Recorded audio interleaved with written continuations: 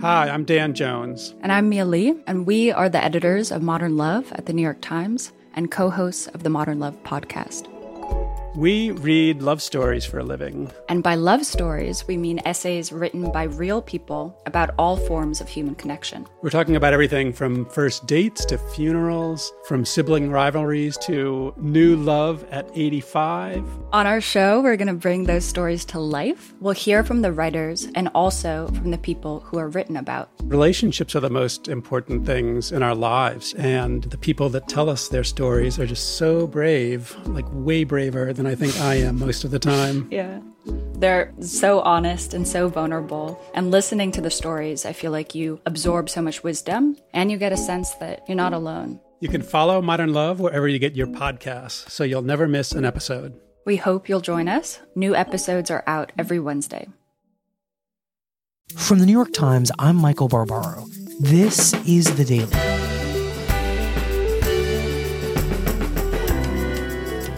Today, if they hold an undocumented criminal too long, they're violating the Constitution. If they don't, they're crossing the White House. The impossible bind of sheriffs navigating Trump's immigration crackdown. It's Monday, September 18th. Sergio Jose Martinez is 31 years old. He's from Mexico. He lives in Portland, Oregon. And in July, he was arrested. And now a 31-year-old man faces serious charges after allegedly attacking two women in Portland. The charges come after he allegedly attacked a 65-year-old woman in her Northeast Portland home Monday morning. And after that, assaulted another woman in a parking garage. And the police say that he did all of this in a psychosis induced by methamphetamine. Yeah, well, Jennifer, police tell us that Martinez didn't know either of his victims, that they're all complete strangers. What's more is that these two sexual assaults seemingly happened in broad daylight. My colleague Caitlin Dickerson has been reporting on how his story is being used in a larger battle. And his case has been elevated and has received a lot of national attention. And why is that? Because the Trump administration says it's an example of a fundamental issue between local authorities and federal immigration authorities that's putting the public at risk, because it turns out he had been deported 20 times previous. 20 times. He's been deported 20 times, to be exact. At least 20 times after being deported. He's been deported, you ready? 20 times. Despite a rap sheet this troubling, Martinez was still waltzing around Northeast Portland on July 24th. Drug charges, trespassing, possession of a stolen vehicle, reckless endangerment, and all these charges in just the past year. Wow, this is a serial criminal. Yes, a serial criminal, and he was just in jail. Just months before all this happened, he was sitting in jail in Portland. Immigration authorities asked the sheriff to hold him in custody so they could come and pick him up, and the sheriff didn't. Instead, he let him walk out of the jail, and then this crime occurred.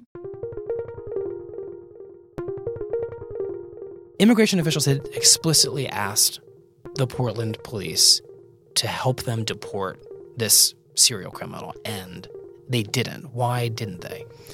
Because doing so would have violated the Constitution. How can that possibly be? Right. So this is something that happens all the time. Immigration authorities issue these requests. They're called detainers, and they ask sheriffs to hold people for 48 hours after their criminal release dates to give ICE enough time, practically speaking, to come and pick them up. But here's the problem. As soon as someone posts bail, or as soon as their criminal sentence is complete, under the Constitution, they have to be released. And numerous courts, including federal circuit courts, have found that holding somebody in custody for any additional period of time constitutes an unlawful seizure. So the Trump administration is asking local police departments to essentially violate the Constitution when they ask them to hold these criminal undocumented immigrants longer than their sentences. That's exactly what's happening. And how frequently is it happening? It's happening a lot. So this is a longstanding issue, and it was a problem and a source of friction between federal and local authorities under the Obama administration as well. But under President Trump's general ratcheting up of immigration enforcement, these detainer requests have gone up too by more than 80%. So they issue roughly 12,000 every month. And we don't have an exact number for how many are ignored, but hundreds of sheriff's departments across the country have policies where these detainers come in and they just get ignored. They get thrown in the trash. So if these documents, these detainers, are not binding, what happens to a sheriff who does not comply with it? Immigration and Customs Enforcement now rolling out its weekly report shaming sanctuary cities that don't honor ICE detainer requests for criminal illegal immigrants. Under President Trump, they're likely to be publicly shamed. The administration came up with something called a decline detainer report, but it became known colloquially as the bad sheriff's list. 6 of the top 10 cities and the counties are in, you guessed it, California. Just 10 cities released almost 600 criminal aliens. The worst include Los Angeles, New York City, Kern County, which is Bakersfield, Clark County, Nevada, which is Las Vegas, and San Diego. They list jurisdictions that aren't honoring detainers, the name of the sheriff. In some cases, they list the name of the person who ICE wanted to be held in custody. And these reports were very quickly picked up in local media and got sheriff's constituents really angry. So the administration has stopped publishing the list temporarily. Every year, too many American lives are victimized as a result of sanctuary city policies, whether it be theft, robbery, drugs, assault, battery, even murder. But more informally, Jeff Sessions and the president will very often refer to these cases specifically, name the jurisdiction, name the sheriff in speeches that get picked up and get national attention. After Cook County ignored ICE's detainer request, refused to honor it, the alien drove under the influence once again just a few months later, and this time he struck and killed a skateboarder. And that can be really problematic for sheriffs because sheriffs are elected. And these cases like that of Sergio Martinez get people really riled up, get their constituents really upset. Sadly, we know Chicago is not alone.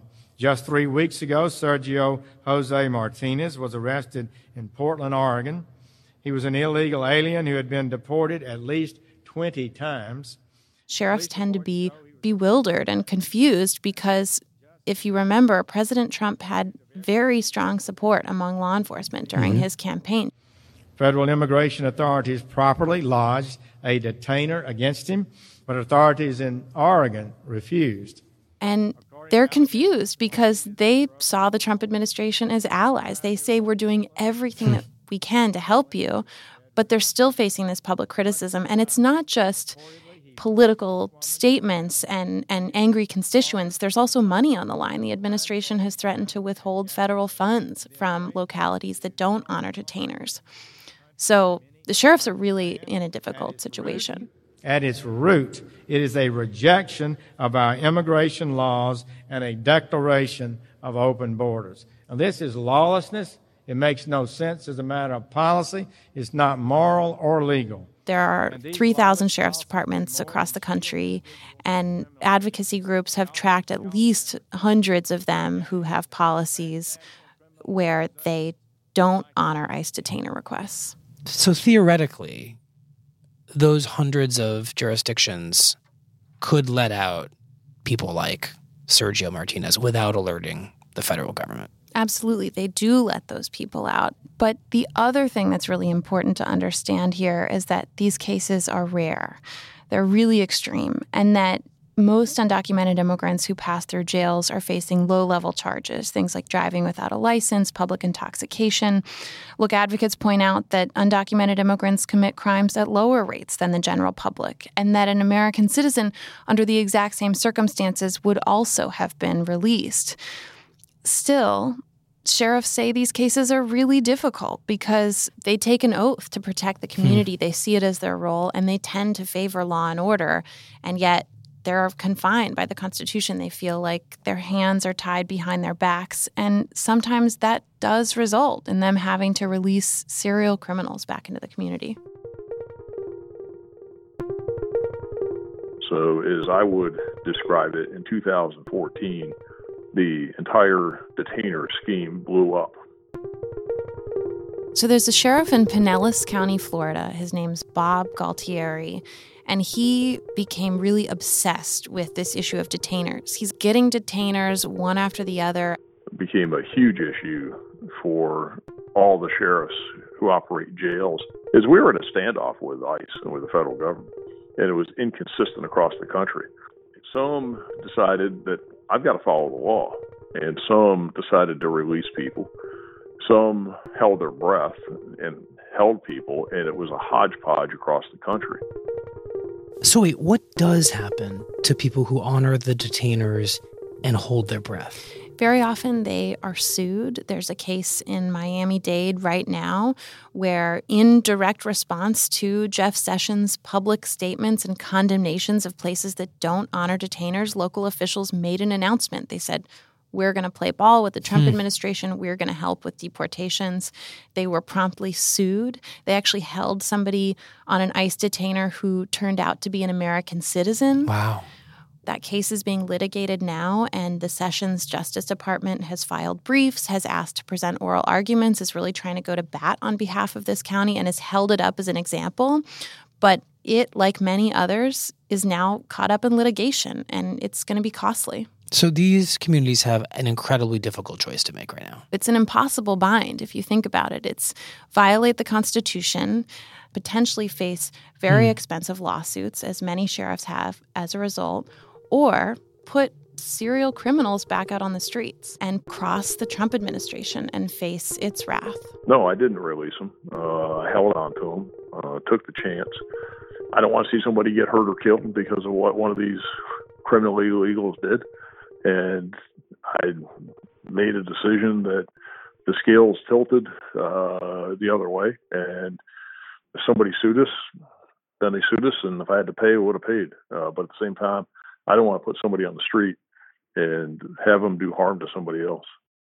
You know, I'm the sheriff, but I'm also a lawyer. I would call it the ultimate dilemma, if you will. There's very few decisions that are as hard as that, because you know that you're violating civil rights law. There's no question about it. And at the same time, our job is to affect public safety and make sure that nobody gets hurt. So you're in this quagmire, rock in a hard place where, you know, which side of the job, which side of what your obligation is, which side of your oath is that, which side are you going to compromise here? Which is the worst of the two evils, violating somebody's rights and violating the law, which you're clearly doing, or put somebody on the street and they go kill someone. He didn't feel good about it. He didn't feel like he was protecting his community as he was charged to do.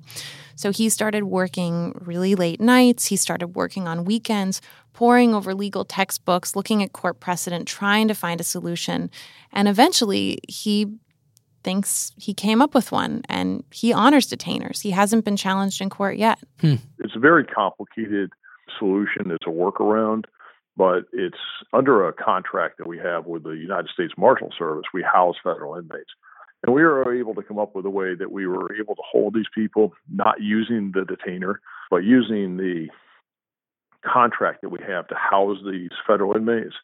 So we were housing them for ICE, but we weren't in a situation where we were executing the warrant. And since we had that in place, we were one of the few agencies in the country. You've got about 3,100 sheriff's offices in the country, 3,100 basically county jails. And we were only one of a few that had that in place. So we were able to come up with this workaround. My legal opinion of this is it's solid. So we've been working hard with ICE and the Department of Homeland Security and the Department of Justice to try and get this implemented universally. I've been to Washington a few times, several times actually, and had meetings and discussions. It's actively ongoing right now, trying to, what I hope is put the finishing touches on it so we can roll it out nationwide.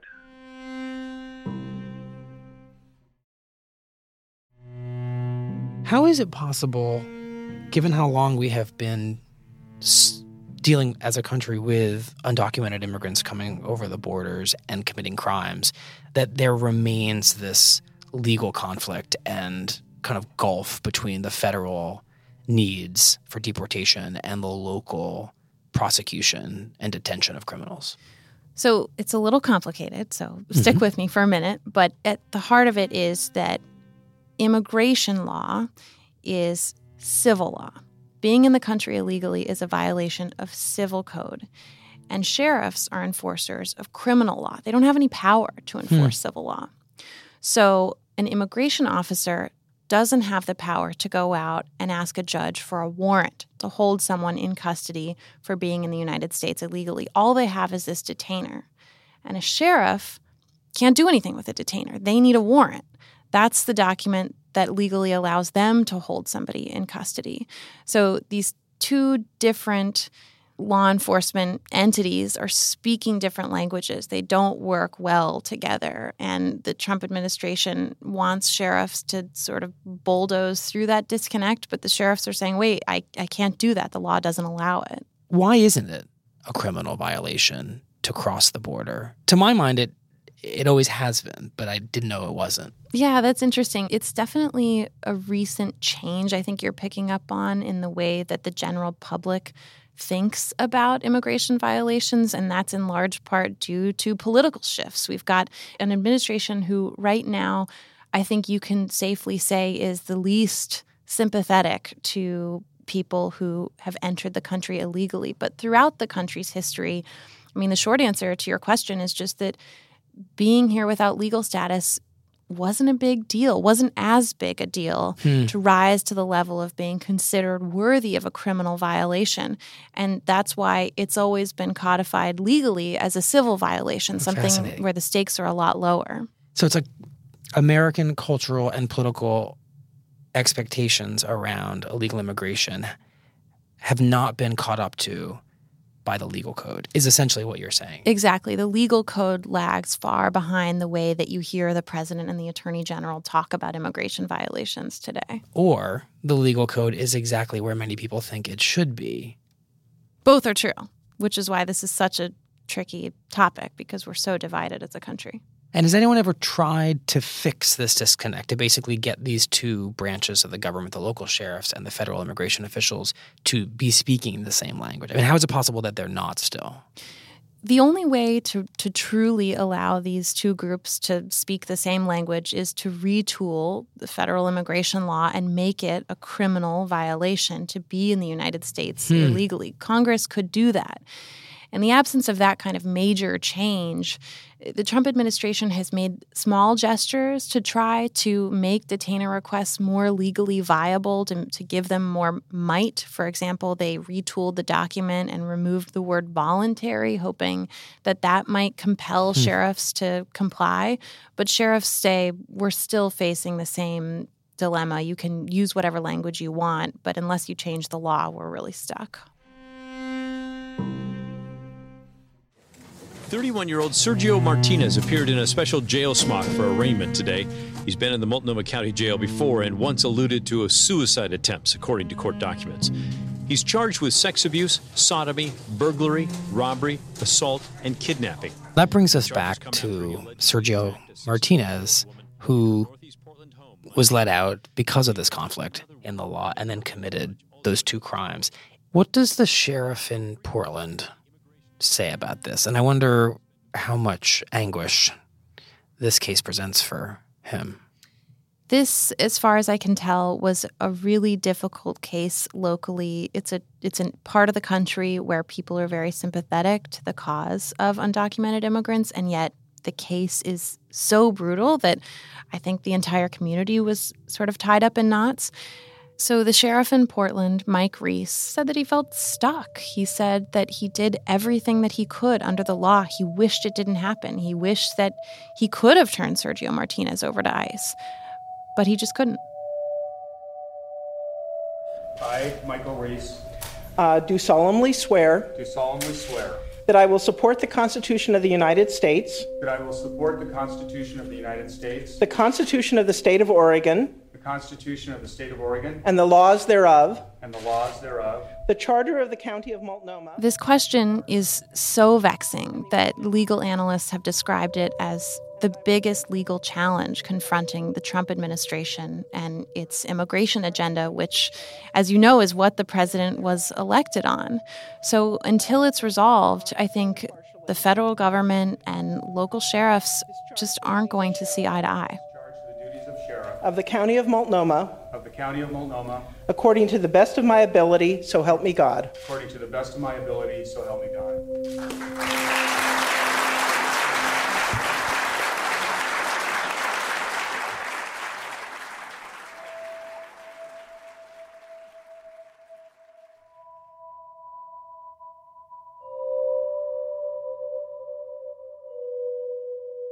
We'll be right back.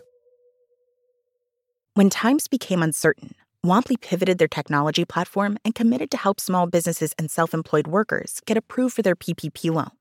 In just a few months, Womply has helped 1 million businesses across America to secure much-needed funding so they can continue to stay open and serve their communities. Womply helps small businesses thrive. Visit womply.com to learn more. Here's what else you need to know today. The Times is reporting that President Trump's legal team is fighting over how much to cooperate with the special counsel looking into Russia's role in the election, a debate that led to an angry confrontation last week between two of Trump's lawyers that could shape the course of the investigation. After a Times reporter heard one of the lawyers, Ty Cobb, discussing the investigation at a steakhouse, Trump's general counsel, Donald McGahn, erupted at him in a sign of the growing tensions. And the United Nations is not a friend of democracy. It's not a friend to freedom. It's not a friend even to the United States of America, where, as you know, it has its home. President Trump will deliver his first speech to the United Nations this week after a campaign in which he repeatedly mocked the organization as ineffective and incompetent and challenged the value of international cooperation. This week, the president's going up to the United Nations. He's going to speak. He has talked about an America First policy. That's what he's talked about in office. The United Nations is a collective action group. How does America First fit into a group that, an organization that exists through collective action? Well, I think it's a very important week for the president up at the UN General Assembly. There's two In an aspects. interview on CBS's Face the Nation Sunday, Secretary of State Rex Tillerson said the president would use his speech to promote democratic values, call for action against North Korea and Iran, and to affirm America's commitment to the UN. I think he does believe the United Nations can be a very important instrument of addressing these threats to the world. But I think he also takes the view that the United Nations has fallen short, and he wants to motivate them in that regard.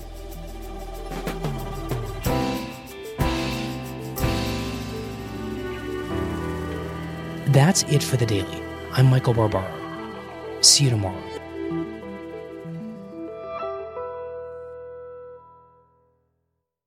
You're still running your business on QuickBooks? More like quicksand. The bigger your company grows, the faster you sync with outdated software. NetSuite by Oracle is the scalable solution to run all key back office operations, no matter how big your company grows. 93% of surveyed organizations increase visibility and control since making the switch from QuickBooks to NetSuite. Right now, NetSuite is offering a one-of-a-kind financing program. Head to netsuite.com/daily. That's special financing at netsuite.com/daily. netsuite.com/daily.